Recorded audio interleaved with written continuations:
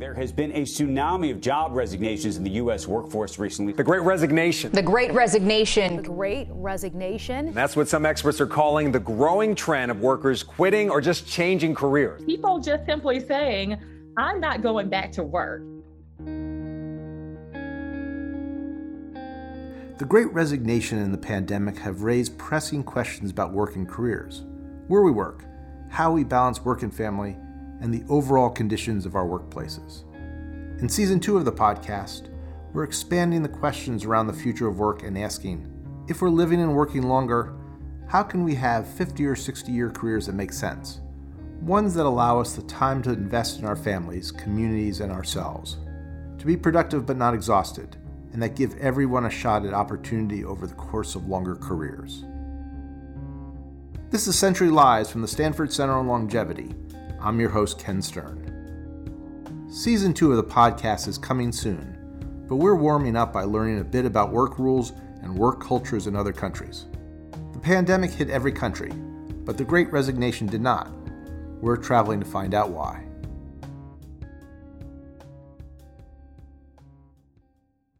Today we're zipping across the Atlantic, at least partway, to Iceland, the first country to elect a woman as president, the first country to kick out McDonald's, and now the first country with widespread adoption of a 36-hour work week. Yes, my name is, actually my real name is Guðrún Svava, but I know no one in America can pronounce that, so I'm always called Duna. I think I could pronounce her name. Okay, and then let's work on the last name for a second. Baldursdóttir. Wow, I'm not going to get that. Yeah. Okay. Baldus. Yeah. Baldus? Yeah. Yeah. Baldursdóttir? My dad's name is Baldur. All right, Baldursdóttir. Yeah. Is that right? All right. Pretty good. All right, I feel like I've accomplished something. Yeah. All right. Well, at least I tried my best. Duna works with teenagers, running an after-school program. She's also a mother, and recently she has been taking advantage of Iceland's shortened work week. When we implemented it at our workplace, we are taking every other Friday off. So I never work every other Friday. My husband, he's at another job, and he's working 7 hours 3 days and 7.5 hours 2 days. When Duna first heard about the change, she was excited. I thought it was a brilliant idea. I thought it sounded great. And I believed it would have positive effect on the employees and their contribution to the workplace. One extra day off every 2 weeks sounds great, but it also seems like a relatively small adjustment in hours. Does having a few extra hours off every week really make a big difference to parents and to families? Yeah. The answer is yes. It's just we are flat out yes. Yeah. It's just we are more calm, and there's not as much stress going on, and it's just it has helped us to be a better parent. I'm confident. With this extra time, he has actually time to go and pick up our kids from daycare. I get to, the Fridays I take off, sometimes I just sleep in, and sometimes I go swimming or running or doing something in the morning, and then long lunch breaks with my friends that are also taking work off the same Friday, or, get to go to the grocery store without kids. That's a bonus. Maybe shorter work weeks and better work-life balance leads to higher job satisfaction and greater employee retention, a win for employees and employers alike. Did this help Iceland avoid its own Great Resignation? Actually, I haven't heard of it here. I haven't heard of people quitting their jobs because of the pandemic. It's not in the news or anything that it's the problem. But why 36? There's no magic in the 40-hour work week. Is there in 36? Or will be 32 or even lower someday? Yeah, I'm confident that someday it will be like that. I'm confident because bosses and people that are in charge, they are experience happier work and employees that are willing to work hard for shorter time. You shouldn't have to work that amount of time to have a good life. Until 2015, Iceland, like the United States, adhered to the 40-hour work week. But that year, In an early echo of what we have heard during the pandemic, powerful Icelandic trade unions began to argue for better work-life balance. And in response, the Reykjavik City Council and the Icelandic national government began a trial of a 35 or 36-hour work week. Another trial followed in 2017, and in total over 2,500 workers got involved, more than 1% of Iceland's working population. The trials included both typical 9-to-5 workers and shift workers, and took place in a variety of workspaces, including offices, schools, hospitals, and even a police station. In general, workers maintained their compensation and workloads, but sought productivity gains to accomplish the same amount in less time. Both major studies concluded, with some small exceptions, that productivity remained the same or improved across the majority of workplaces, and worker well-being increased across the board. Following the trials, Iceland's trade unions bargained for shortened work weeks for their members. Now, roughly 86% of Iceland's working population have either moved to shortened hours or have gained the right to do so. To find out more about Iceland's shift to a shortened work week, we spoke with Jack Kellam, a UK-based researcher who co-authored the 2021 study. Yep, so my name's Jack Kellam, and I'm a researcher at Autonomy, a UK-based think tank who are focused on the future of work. Autonomy is a research shop, but it's also known for its advocacy of worker rights in general and shorter work weeks in particular. I asked Jack what has been the impact of the pandemic on the public's perception of a shorter work week. There's been increasing awareness that we are working more and more, that there's potentially a crisis of overwork in lots of modern economies. You know, people work long hours, they feel burnt out, and they see their working lives bleeding into their personal and social lives at the same time. Nevertheless, I think what COVID has done is ask people to really reflect on the place of work in their lives. All of a sudden, I think we saw how central work really was to the structure of our day-to-day lives, the amount of time we put into it, because all of a sudden many of us were not going to offices, were not going to workplaces, or potentially had some greater freedom to arrange the structure of our working day in a way that they hadn't before. So I think the effect of COVID it's pushed in different directions. For some people, it's seen an increase in workload, I think, that's come along with some of these moves. So people feel like they're working more and more. But I think they're also increasingly aware that lots of things we take for granted about how our lives are structured can change very, very quickly, and also not necessarily fall apart. Lots of, huge numbers of companies move to remote working incredibly quickly, and with some teething issues, for the most part, broadly managed it reasonably okay, right? The world didn't completely fall apart. So I think now all of a sudden, I think people are beginning to reassess exactly how they would best like to structure their working lives. And working time and a 4-day working week, I think, is one increasingly prominent part of that. The pandemic and the Great Resignation have caused a reevaluation among both workers and employers on the balance between work and family, and the boundaries we draw around our work lives. Although Iceland's trials began before the pandemic, their results ended up being directly relevant to these questions. The headline results were that there were significant improvements in workers' well-being, so workers felt better rested, coming into the job. They felt like they performed better in their job, and that was borne out by assessments of their productivity or service provision in some of the settings they were in. So performance was maintained against lots of their pre-trial standards, and the evaluative feedback, which was quite rich and varied from the study, also showed similar evidence for improved well-being and productivity. Is working 34, 35, 36 hours now the norm in Iceland? And how's it actually worked out in real life? There is no now particular one norm across the country, across these workplaces. Iceland is comparative, particularly with the US, a very heavily unionized country where often workplace contracts are negotiated according with each sort of workplace and sector and so on, and the specifics often vary slightly with each of these settings. So there's no one particular set of hours that have worked across these different workplaces. Nevertheless, there has been a move to allow people to move towards shorter working hours. If they choose, that's an option they can move towards. We still don't know exactly how many people have moved towards these shorter working weeks following the trials. That's something we're trying to maintain really close contact with our colleagues on the ground in Iceland about, and we'll be really interested in following up soon.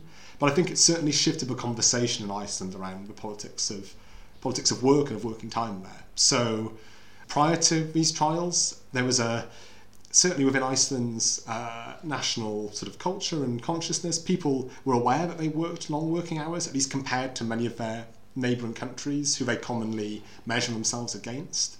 So even though Iceland is a comparatively wealthy country, particularly per capita, it nevertheless has prior to these trials, really quite long working hours for the same amount of wealth. So working time was something that people there were aware was something which was particularly long compared to many of its close by neighbours. So I think these trials have shone a light on that and have led people to perhaps reassess what might be best for the country going forward.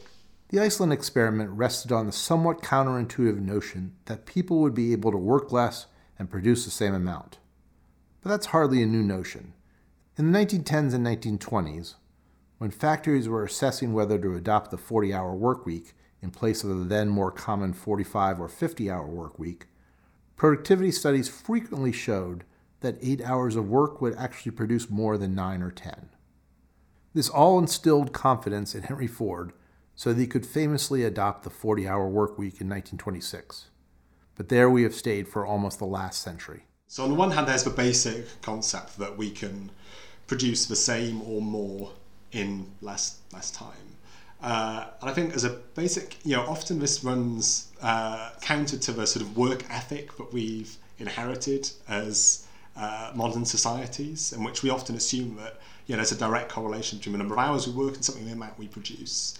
But we know, and it's borne out time and time again in lots of both social scientific but also our own perhaps personal anecdotal evidence, that doesn't always work to be the case. If we're working while we're tired or burnt out or stressed, we often produce far less in that time than we do when we're well rested, healthy and focused.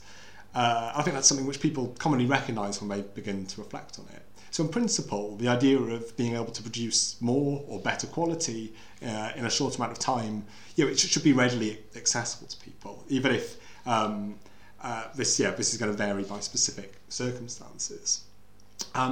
Talking about the specifics of the Iceland's trials and how this was borne out in those settings, I think it's often difficult sometimes to measure productivity across lots of these different workplaces, and particularly in settings where we're talking about services provided to citizens, for instance, through national government departments, rather than simply sales made in a company, right, which maybe offers a more ready way to track productivity.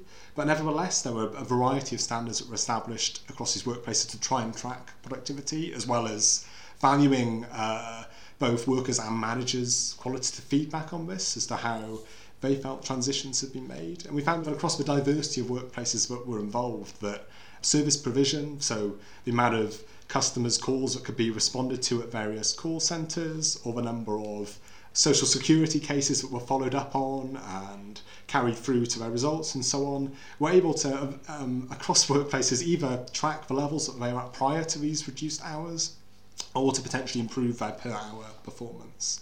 So there's a diversity of case studies covered in the study, but the general trend across these was to see improved productivity and service provision. The 36-hour work week has proven popular for workers of all ages, including mid-career workers like Duna. But the notion of reduced and flexible work may be particularly popular with older workers. Icelanders on average have careers that last 47 years, and that's a number that's going up over time. Long careers may be a logical corollary of longer life, but it may be that pacing work over longer years will prove to be both popular and necessary. As part of our work at Autonomy, we've also worked in Scotland with public sector workers for the Scottish government, where we did some initial consultation work about potential moves to a shorter working week for them. And one of the recurring themes we found there was for workers approaching retirement age, or potentially approaching retirement age in coming decades, they found the prospect of a shorter working week a really attractive method of potentially moving to a gradual reduction of working hours towards retirement, or keeping on forms of employment as they get older in their lives and so on. So a shorter working week, on the one hand, offers a possibility to introduce more phased moves, I think, towards retirement in aging populations. But I think, as you've said, also in the short term, potentially if we are facing longer working lives, which I think all of us are across many economies, it also offers a way to reduce the toll it's taking on us, both physically and mentally, in the years intervening. I think that's why people, I think, are increasingly aware that we are going to be working longer, and that a more sustainable relationship to work is going to be completely necessary to make this possible. And that something like a reduction in working time for a 4-day week is a really powerful way to do so. The case for the 4-day work week has found purchase in Iceland and a number of other countries, but remains largely unknown in the United States. I asked Jack how he would make the case here, where some already believe that we're a nation of slackers being outworked by China. On the one hand, there's as much a crisis of underemployment in places like the US as there is anything else. There are millions who would like to be in work but are currently not, or find themselves doing jobs that they don't particularly want to do and which are not particularly socially productive, right? So this comes back to the basic idea that the sheer amount of work done per se isn't really a good measure of productivity or of socially useful production per se, for national purposes or whatever purposes. So it's better thinking about the quality of work and what that work is directed towards, rather than the sheer number of hours worked. And I think that's what something like a 4-day week is able to push us towards, is to push us to reflect on why we're working and for what purposes, and our capabilities to perform a task well while we're doing it, so much as literally just working the hours to put them in. It's about working in clever ways, not just working more. I think the more that's realised, the greater buy-in, the greater spread that something like a 4-day week can have. That, of course, is the work side of the equation. Equally important is the potential value that it brings to families and to the division of domestic labor between men and women. Duna told us not only about how reduced hours liberated her to help the family, but also freed her husband up to more regularly participate in parenting. One of the really powerful aspects of the Icelandic trials was quite how much qualitative data was generated through interviews with haven't often got in many of these other trials we've seen worldwide. On the one hand, I think people had a diverse range of experiences with their newfound free time. So we found some people saying that they simply just used it to rest a bit more. They relaxed, they watched Netflix or other streaming services and found enjoyment from their extra hours this way, whereas others found that they were able to take up hobbies that they hadn't really found time to before, or juggle or more easily structure them within their working lives. But I think some of the most powerful and interesting findings that participants talked about were, potentially around caring responsibilities and domestic divisions of labour. So on the one hand, parents felt like they had more time to see their kids. I think they found that even a few hours a week made quite a big difference for being able to pick children up after school and do an activity with them, rather than just go home and follow a normal family routine. But as well, they also found that within the household there was a move towards slightly more equal divisions of labour, that greater hours took place as not exclusively husbands, but often men were able to take on greater care responsibilities for children and fit those into their working lives. But also just even with domestic chores and tasks too, there were accounts of people saying that they felt as though men had made greater contributions to cleaning tasks and so on. So I think, it was only a reduction of a handful of hours per week in these cases, which I think sometimes people have taken to mean to be a relatively insignificant move. But I think what's quite interesting is often participants said they were surprised by how much different even a few hours made a week, knowing that they could use that time to take other, just as much as it was a psychological relief, I think, as people knew they just had a bit of time just to get through those extra set of chores or tasks in their week that they wouldn't have to rush through before or after work.